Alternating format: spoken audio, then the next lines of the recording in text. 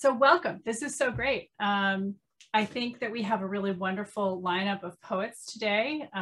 These three women are women that I have known through Marin Poetry Center for some years now.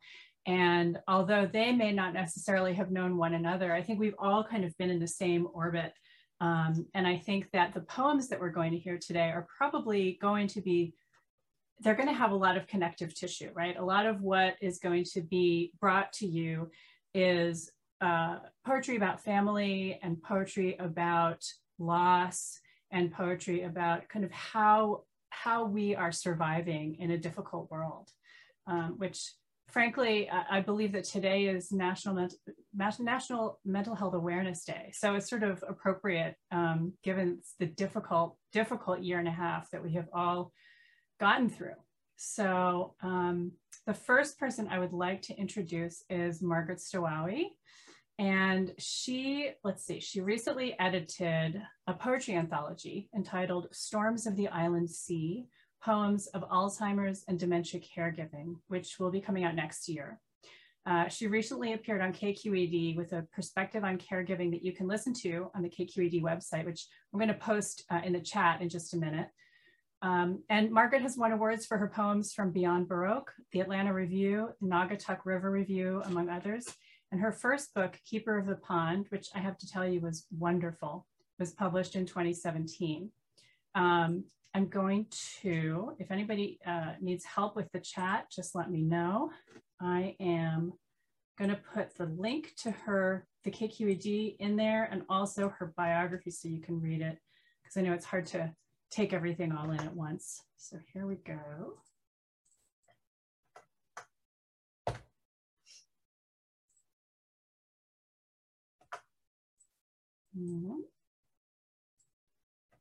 Okay, so there we go.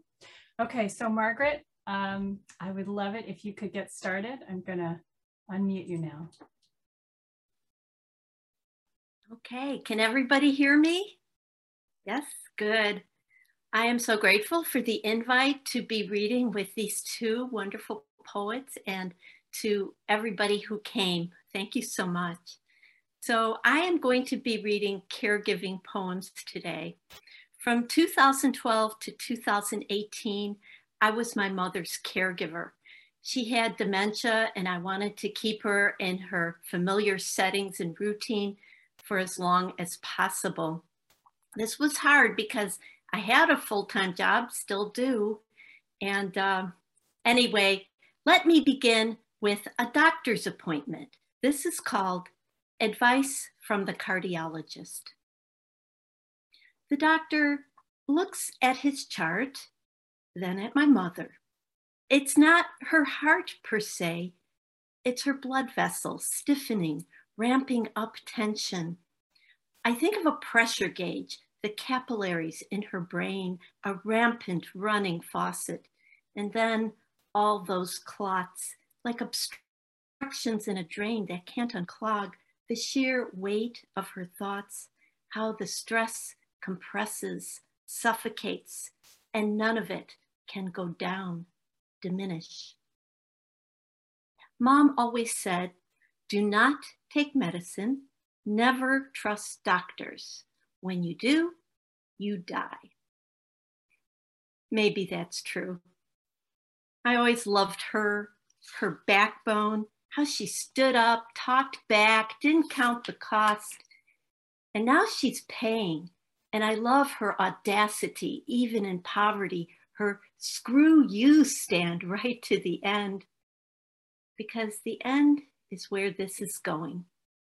And today's appointment is my doing. I'm bringing her to the plumber for a pointless consultation, as even the doctor knows. Doris, he said, you made it to 92, no help from me. So go ahead, do what you think. Drink, sleep around, smoke. Even with dementia, she smirks at his joke, this comic discharge with outcomes to catch up with us soon. No, have already caught up. And Often when a family member or friend is experiencing cognitive decline, they're at tipping point when they can no longer care for themselves. And I think one of the first reactions, certainly one for me, was denial, because the ramifications for the care receiver and the caregiver are enormous. A small footnote here, my mother always called the refrigerator an icebox, because in the 20s and 30s when she grew up, that was refrigeration. Signs of her decline. 1, just last month, you believed when she said, "I'll get to it." But the pile of mail on her table, a growing, droning wasp nest, late fees swarming. For her, calendars, checkbooks, now wispy, shifting notions, cirrus clouds on a windy day. Regarding wasps, she was once told, ignore them, they will go away. 2, she said she has no use for meat, water, vegetables. In her refrigerator, always an icebox, drawers of exquisite decay, pungent pools of liquefied produce, bearded fruit, fuzzy bread. Only sugar is worthy of inquiry, dazzling as fireworks over a drab landscape. 3, under ideal conditions, dust will prosper, grow into elegant velvet across each surface. Her home, a sour rhapsody sung from a stale mouth. Underfoot, a stanza written in crumbs and grit. A memory of order erases dirt, enables her détente from housework. In the bathroom, dried excreta on the commode, evaporations of salt on the floor. Down the drain, a dirge gurgles.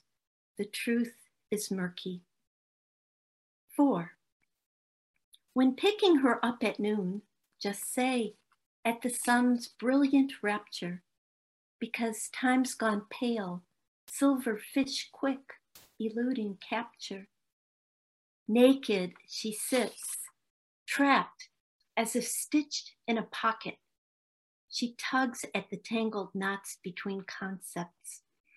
Wastebasket is to thicket as thought is too. She parses her choices. Finally, a key turns, the door opens. It is you, her youngest, but no longer young.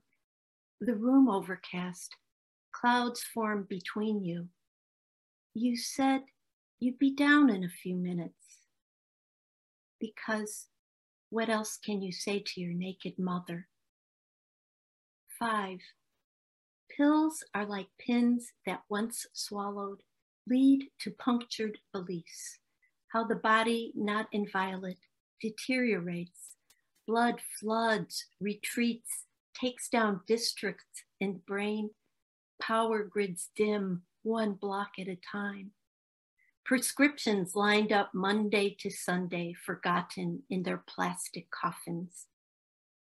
6, if it isn't seen, smelled, does it exist? For her, the spots on her clothes just a matter of perception. At the grocery store, in ratty pajamas, pushing her walker down aisles, searching for past, present, future. She once found advice in magazines, ways to fix the tenses, flabby disappointments, uncombed goals. Later, the store manager will explain how she blacked out, and when she came to, insisted there was no one to call. 7, all around her, family photos, like a shrine of holy cards, faces shining through borders of black and white memory. Events of mourning, as lost as her hearing aid, forgotten as her eyeglasses. She sits in her chair, weeps for all those beautiful moments from the past, more real than those who visit her still, more real than you. After about 5 years of keeping my mother in her home, she started to have debilitating falls. And the time in the hospitals and skilled nursing facilities confused her to the point where she became agitated and even violent. She also had developed a dangerous stomach infection, and that confused her even more. So her doctor finally recommended her for hospice. And through hospice, she could get care 24/7 in a skilled nursing facility. But first, we'd have to stabilize her, because if she exhibited signs of violence, which she was doing, they probably would not accept her. So I was given an array of antipsychotics and anxiety medications. We weren't sure how she would react to them or what the proper dosage would be. I had to administer these drugs. So I wrote this poem, Drugging My Mother. My hands shook when I took the bag of drugs delivered that night.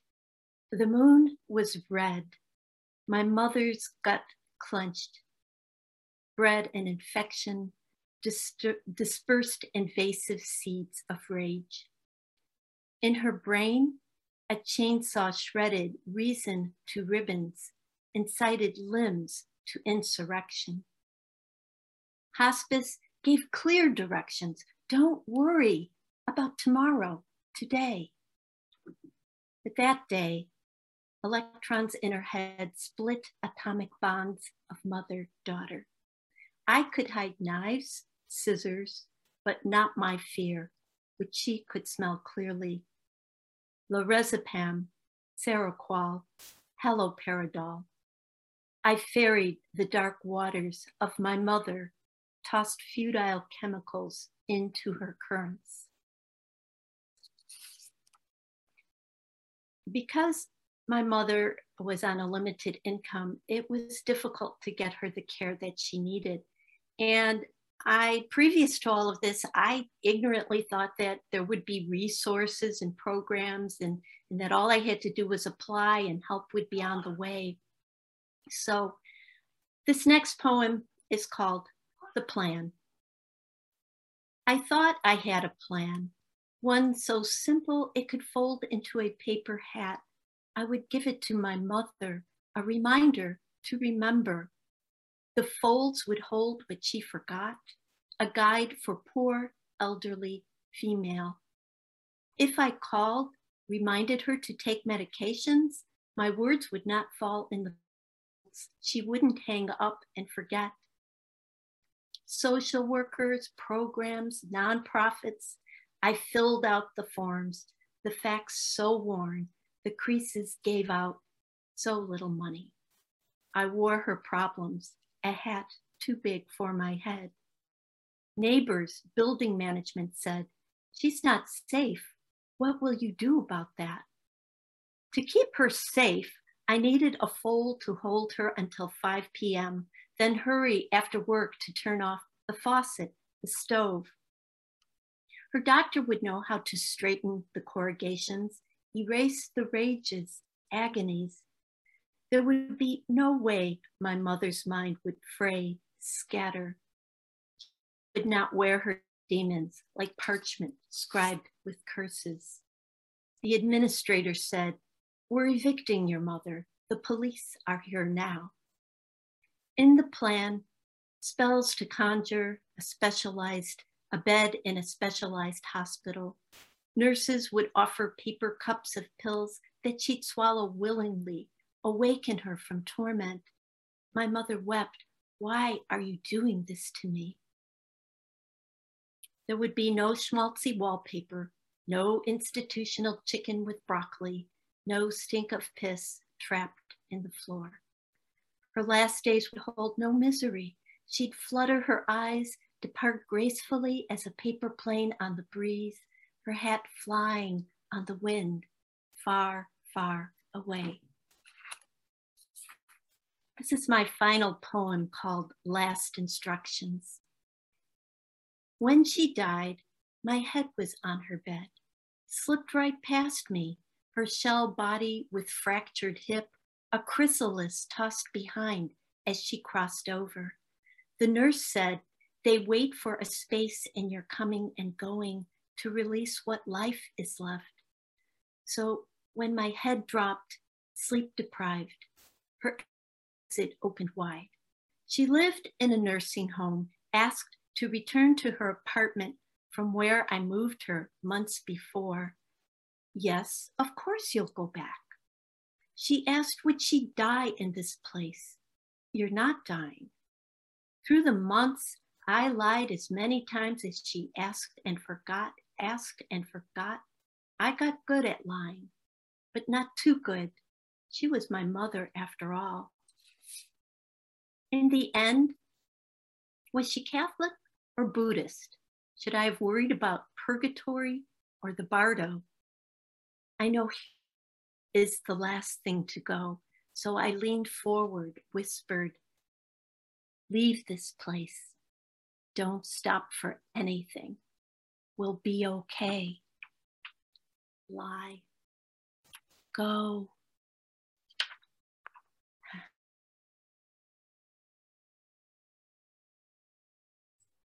Margaret, Those thank were you. difficult, perhaps, material, but I know Sean has balanced this reading to, move the poetry reading in a good direction. You again. Margaret, thank you so much. That was just really beautiful. I know it's really hard to write about caregiving for someone who is struggling and not succeeding. And I really take my hat off to you. I've been there, not exactly where you've been, but I've been caretaker for a couple of people, and it is incredible that you can write so beautifully and so sensitively around such a difficult subject. So my sincere gratitude for sharing that with us today. So I'd like to turn now to KATHE Jordan, who, as I mentioned before, was actually a reader in the very first Second Sunday reading. And her poems appear in The Sun, Chautauqua, I probably am pronouncing that incorrectly, Chautauqua, I don't know, Comstock Review, New Ohio Review, and the Atlanta Review, among others. She's a recipient of the San Miguel de Allende Prize for Poetry and the Sidney Lanier Poetry Award. Her poem, My Late Breast, which includes an interview by the magazine, was selected by The Sun as one of 10 items for their 2021 summer reading list. And I think I've personally seen that poem going around Twitter, Facebook, you name it. It's got a lot of traction. So yeah, pretty impressive. KATHRYN loves to hike the trails, and she listens for birdsong to translate to poems. And I'm going to share her bio and URL for her website in the messages for everybody, so you can do research on your own as well. There you are, and I'm going to unmute you, KATHE.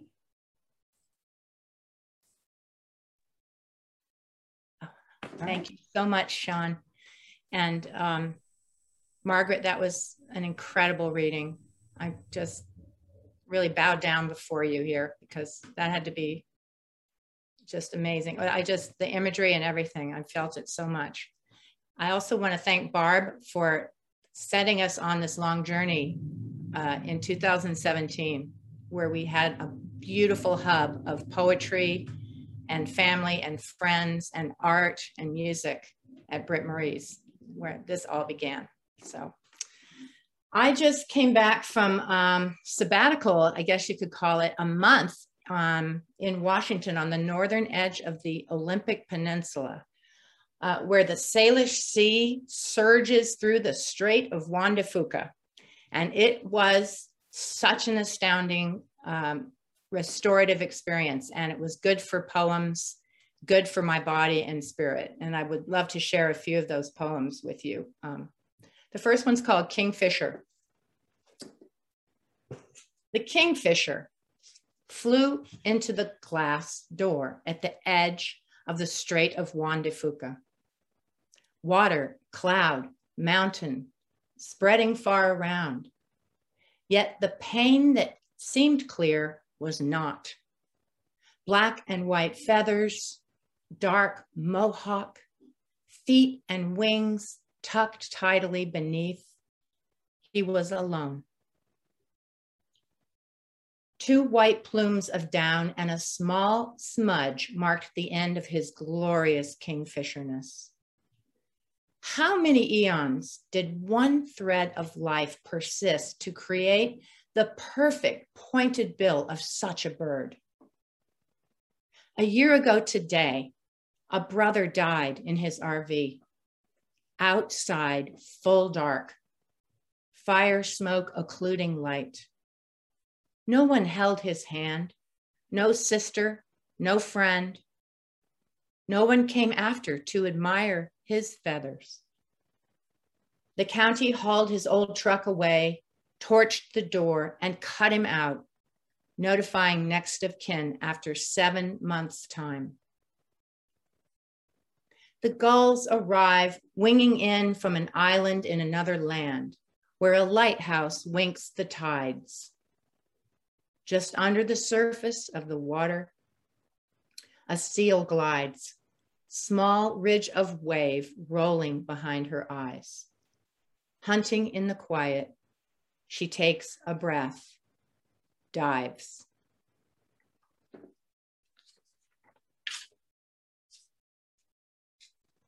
This next poem has an epigraph by John O'Donohue, the Irish mystic and poet. You can spend years lost in the wilderness of your own mechanical spiritual programs. The poem is called Alone. At certain times of day, the glaucous-winged gulls throng the rocky coast.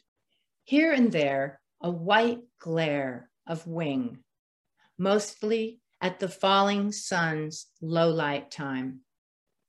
The birds seem to have a certain place in mind as they flap hard against the wind by the thousands. When the tide pulls the salt blanket off the land, the gulls return to walk in circles, individuals almost, pecking at tiny crustaceans foundering in the eelgrass. Then, at the mercy of the moon, the Salish Sea rushes back in like a child who can't leave home. But the solitary gull nestled comfortably upon the lone piling in the lagoon across the road, how does she renounce the flock crying at the shore?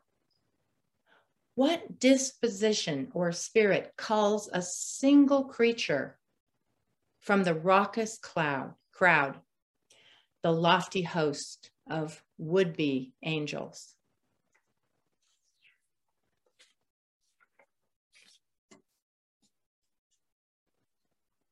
As it says in my bio, I'm all about birds. So it's another bird poem. It's called Wild to Live, and it starts with another epigraph, this one by another Irish mystic and poet, David Whyte.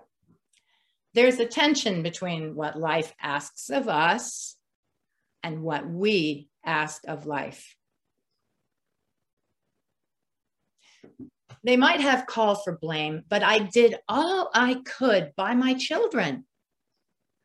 Now it's a question of what will come unbidden, like that meteor around the bend, like the shiny sardine in the cormorant's bill, flapping wild to live, then tossed, glittering silver, still fish, becoming cormorant on the way down. Walking in fresh dawn, a possum sprawled by the road, mouth wide, tiny teeth exposed, palm open and spread in a gesture I can't help but name prayer. 100 yards off, a bald eagle on a branch, hushed as stone, her gaze taking in every creature hidden in the pond and grass. She makes her decision, swoops, silent, over the lowland.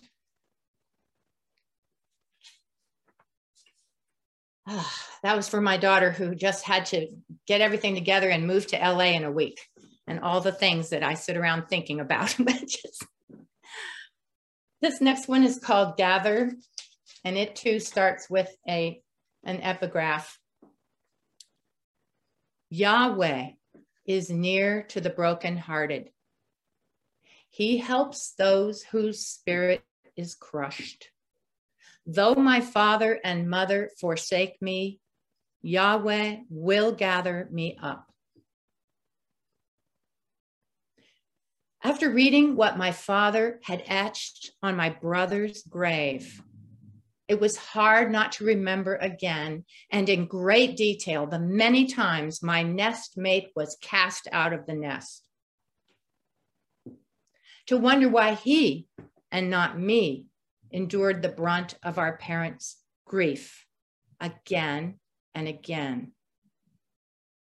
And if I'm honest, not to feel sorrow once more for the follow through of every blow which unfailing found its way to me.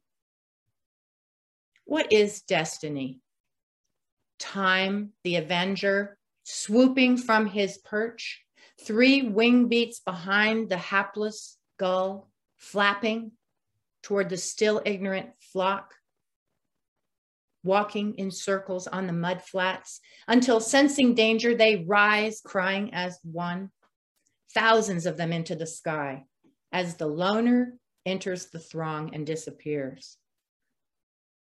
Later, I watched the bald eagle perched in distant juniper, white head, yellow beak and talons, wings spread wide like the velvet cape of the Lord being groomed by sunlight. But when the eyes of the eagle looked straight at me and I felt them pierce me through, I wanted to run. Whether toward it or away, I wasn't certain. I want to be gathered, but I also want more time to learn not to consider all that might have been.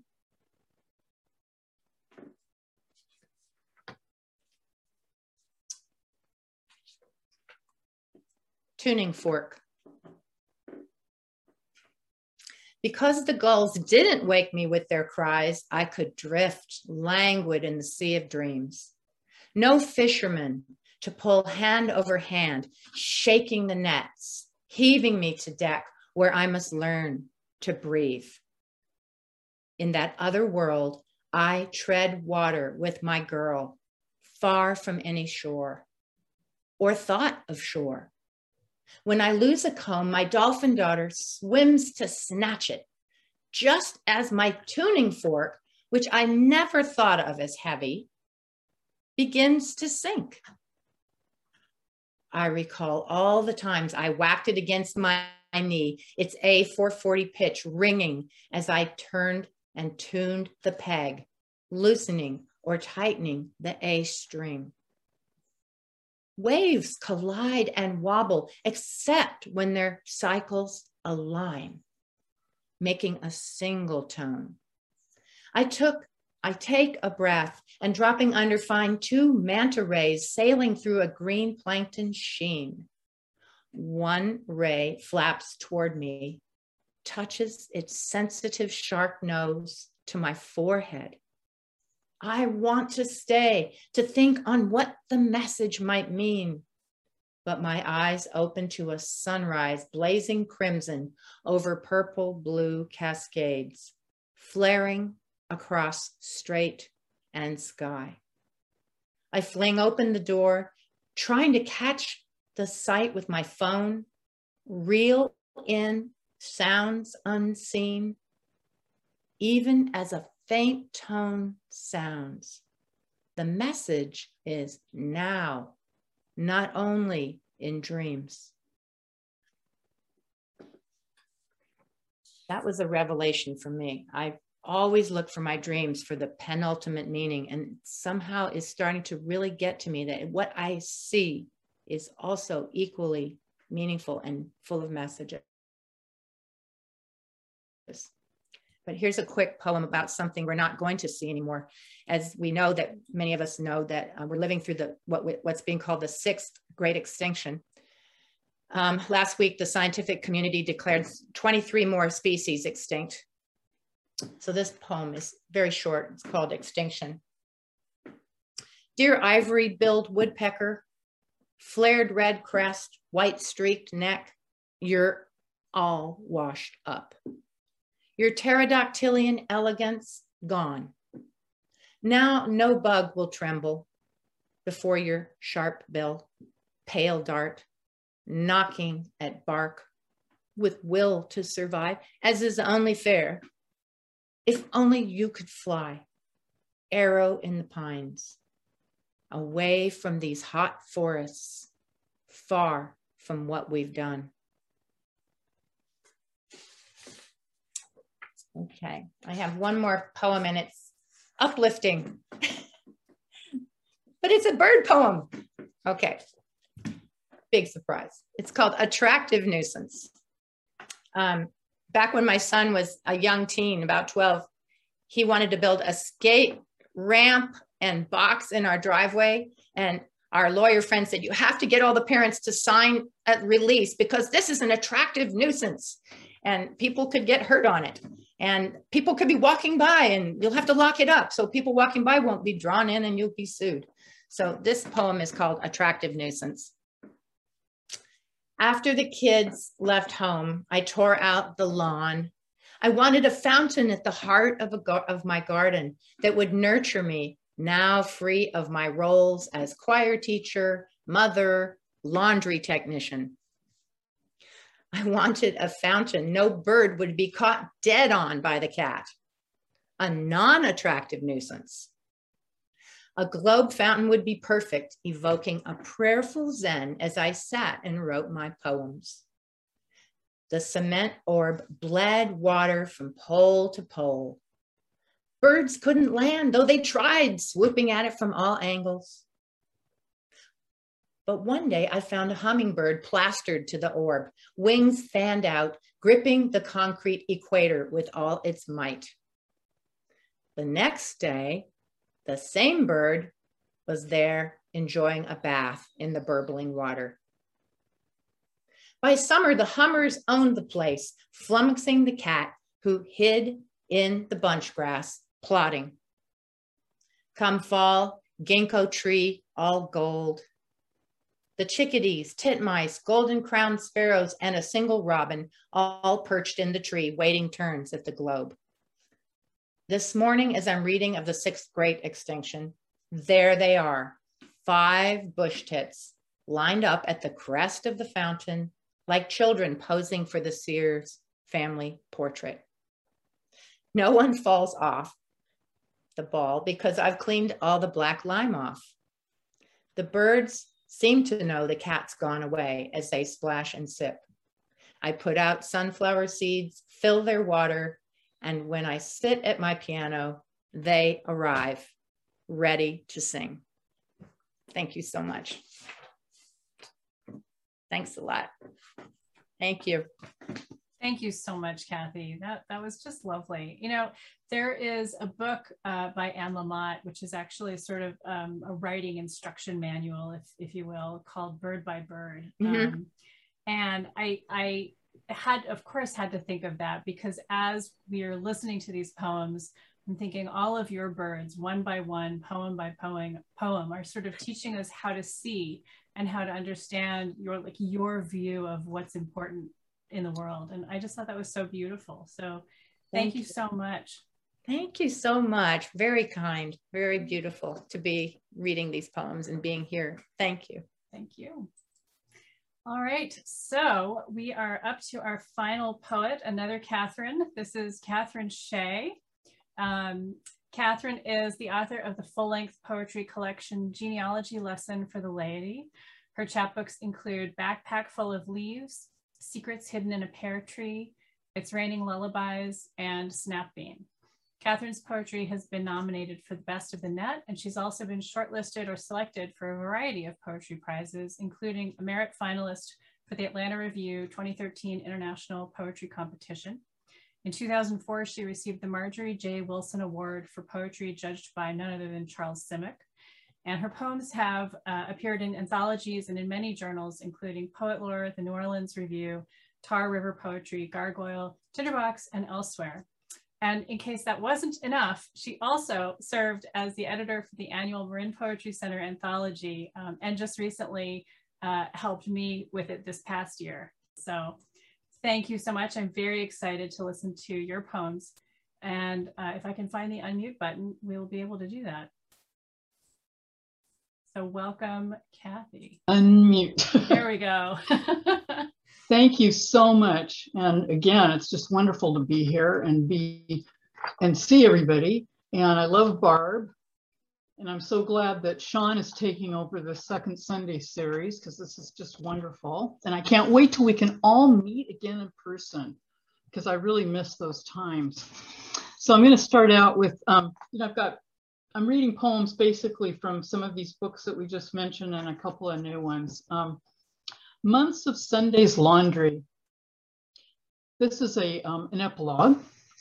His work done, God blessed the Sabbath, sanctified it, a respite from the rain of chores. Emperor Constantine decreed Sunday the official rest day. Anonymous. I'll do just one load, a mother finally said. Miraculously, Sunday became wash day. Every Sunday, laundry. Spinning cycles shook foundations. Rinse cycles rid garments of detergents and evil surfactants. The lint trap. Dryers hotter than Phoenix in August. The hanging of unmentionables. The folding of tank tops and briefs. The orphaning of socks. The whole world washed and dried at once. Pressers of guilt altars. The ironing of it all. Brownouts, rolling blackouts, negative ions, a huge excess. Lightning a vast sheet. Bang, trillions of meteorites. Stains upon Earth's vanished sky. The unknowable cleanliness. And I have to admit, I have an extinction poem too. I think it's really on our minds. A lot of people, or people of our age and persuasion anyway. Good enough. Drive out past the misplaced rice paddies that love autumn burns and think they're in China. Past the slough where carps cruise, their own rendition of Asia, except those jet skis obscure their vision. Go beyond the longest finger of Delta, flipping the bird at the hazy sky, particulate in the dawn of another blazing day. There's a stall at the local flea market, which you won't find on a map of this shut down town, whose name nobody remembers. It's not that place where they sell copycat Pradas, LVs, and Kate Spades. People here don't know fancy labels, would trash them anyway. Behind that corroded Suburban, see all the folding tables, straining under salty red rocks from Mars, jars of spilled crude from Exxon Valdez, mixed with Captain Hazelwood's farewell Yukon Jack. There are the bones preserved in lava of Harry R. Truman, eternal proprietor of Mount St. Helens Lodge, alongside wholesale ash from his wife, Fair Lewitt. You'll find depleted uranium sealed in tiny canisters from Farallon Islands, resting by urns of water from the Mississippi Cancer Corridor, and vials of rust from nails once bloodied with stigmata from Calvary, mostly of crucified petty thieves. You'll need to compete with the crowds crushed around signs painted sloppily, extirpated families, extinct species, to see all the miracles. The lined pocketbook, Lampsilis binominata, by no means a walnut clam. The passenger pigeon, with its own passenger mite, legendary for unwittingly feeding the poor and indentured. And a small fish named after a slave boat, the Amistad gambusia, known only to occur in Goodenough Spring, pronounced good enough, a tributary buried under sludge near the Rio Grande. All these creatures on the verge of rebirth. And I think I'll switch to a couple, or maybe one poem anyway, from It's Raining Lullabies. Benadryl destroyed my brain. Balloons bump against each other where thoughts should be, dozy as a cat napping on a rug. I trace words over and over in tomes to make a palimpsest. My tangerine calm hammers the xylophone into silence. The clang frightens my fins, and the hyena doesn't get the joke. I don't sneeze anymore. I never knew sleep could be so deep, like the old saw, and dreams could be rank but chaste. Huzzah! No threat of addiction, just a clean clock, free of crucial drivel. And that was a period when I had insomnia, and I thought, oh, Benadryl's great. And then I realized you could really, better watch out, because now they're saying it can cause dementia or something. So anyway, enough of the Benadryl. Drawing project. If you could be a silhouette, a fickle stranger, a lonely outline of yourself, a conversation the pencil has with the thin lines of your shape, you've been taught to bless your body as the soul's vessel. Recite in Latin without knowing the meaning of the chants. Is your life like the married couple fighting over directions to the party? The map is in her lap, and he refuses to stop and look at it. You drive on and on. It gets dark. You run out of gas. And your family and friends are so sorry. You missed such a good time. I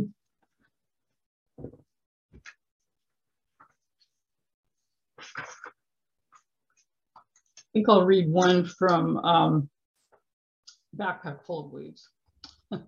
This is pretty much in honor of my my brother-in-law who passed away this year. And unfortunately, he did pass away from COVID. And he was in a veterans home.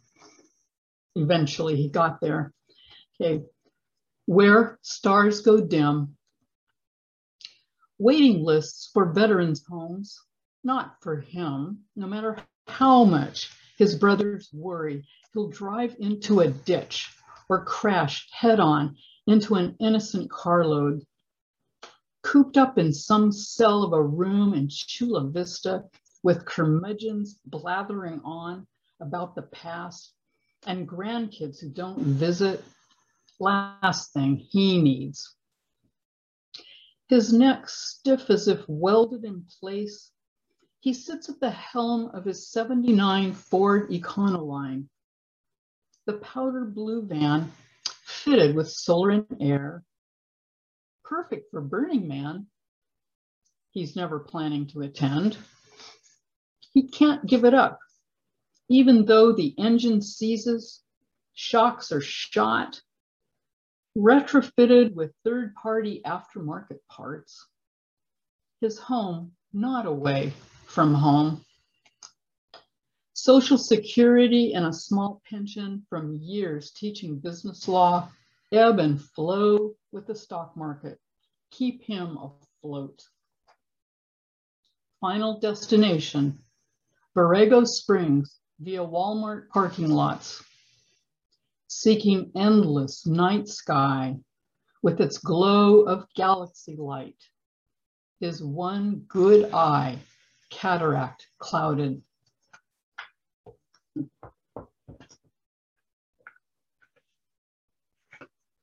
And I'm going to read some poems from Genealogy Lesson for the Laity. That came out a year ago, right, of course, in the throes of the pandemic, and made it impossible to have a book launch. And, you know, it's just the way it goes. All of us have been affected by this so tremendously.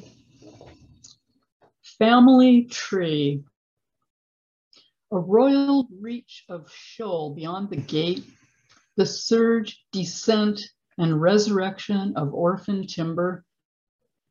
The tide reverses, fosters erosion of the cliffs, shifts the silt of the ocean floor and beach. My family tree floats out there, part of so much flotsam, branches sheared off in the waves. I was born 20 miles from this grave of shipwrecks, where gulls eye fertile tide pools from the rocks. The acorn that grows from earth to heaven is a story told a different way for each new life. Family tree in shadow and fog. What it shows is always the same. Family photos and boxes. Stand to one side. No, come closer. The scenes in albums are serene. Old tree, made up of missing answers. I shall never put you together in one piece. Your testaments lost in fire and flood, war and want. And here's one that's meant to be a little more humorous.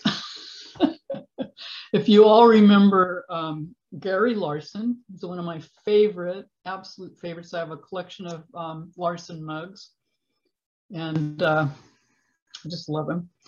You never can find anything anymore now. Dear Larson, do you remember your cartoon with the two bucks in the forest? Of course you do. One has a target with a bullseye on its back, on its chest. Bummer of a birthmark, Hal, the other buck says. I gave my father this coffee cup for Christmas a long time ago. He laughed and laughed. His fishing and hunting buddy, Adrian, roared too. On his visits back then, aluminum boat with Evinrude outboard strapped to the top of his F-150's camper shell. Abe brought grocery bags full of cheese puffs, jerky, peanuts, and pop, not to mention fifths of beam and plenty of ice. My dad supplied the cribbage board, decks of cards, and marbled beef to throw on the coals, if weather permitted. If not, on the iron skillet. I'm recalling when I bought that gift at Target, reading every comic on every mug for what seemed like an eternity, howling until a torrent of tears ran my mascara. I swear, a kid in red vest came up and said, "Bummer, lady, did you lose something?"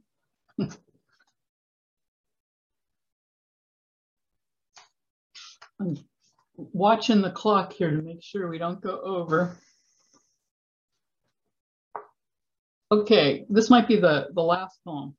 1.9 cars per every 1.8 people. The news triumphantly blares. Cars have finally overtaken population. The vehicles I've owned outright or shared jointly with boyfriends and husbands constitute a politically incorrect, unpatriotic assemblage. There was the Volkswagen, common folks buggy from post-war that rolled, didn't maim, let me climb out through its crunched sunroof. Somehow I'm still here. There were the Saabs, 99 and turbo from Sweden, one freewheeling precursor of automatic, the other fuel-injected ice-grabbing. The 99, my bridal carriage to second marriage, both sickened at high altitudes where we happen to live. Peugeots, too, from France, with their stinky fuel and backward engines, poor kids strapped in, hauled frantically in search of diesel. Chief Cherokee, one Native American that snuck in, this model's name a slur. After a few years of bad mileage, we paid a hitman to send Chief to the great boneyard.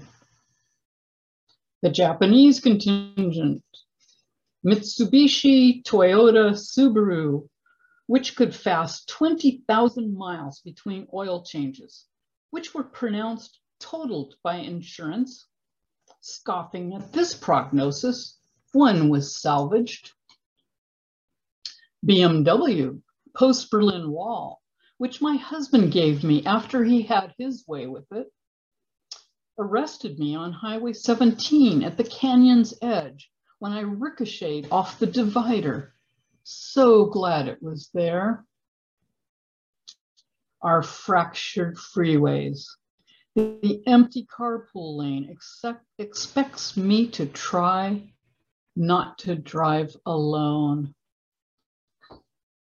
And I think I'll end there so that we don't run overtime. But I just am so thankful to see everybody. Thank you so much. Thank you. Thank you so much. Applause KATHRYN. for everybody. Oh, thank you. That was just delightful. I felt like, honestly, coming through all of the small details of, you know, the brand names of the cars and the specific, you know, it was so interesting to see how the tiny details of the things that you observe are really grounding our experience of sort of much bigger and deeper meaning in these poems. And I wanted to thank you so much for bringing them to us. It was just such a lovely reading. And so we're at the end, and I want to thank everybody. I want to thank Margaret and Kathy and KATHRYN for joining us. I want to thank all of you for coming to watch. And I want to thank Marin Poetry Center for letting us borrow this Zoom room. This is not actually a Marin Poetry Center production. This is just all started by Barb and coming on to me now. And if you want to come back, we will be back next month. Let's see, it's November 14th at 3 o'clock, same bat channel. And in November, we're going to have Judy Juanita and Tarita Mikkel, who are fascinatingly both sort of retired former Black Panthers. So I anticipate a very interesting reading, lots of fun. And so please feel free to visit our website. And if you know anyone who is a poet and who wants to read, get in touch, send them my way. So thank you all again. And hit me up with any questions on email. I'm at SeanKillingsworth@gmail.com. Thank you so much and have a great Sunday. Bye-bye now.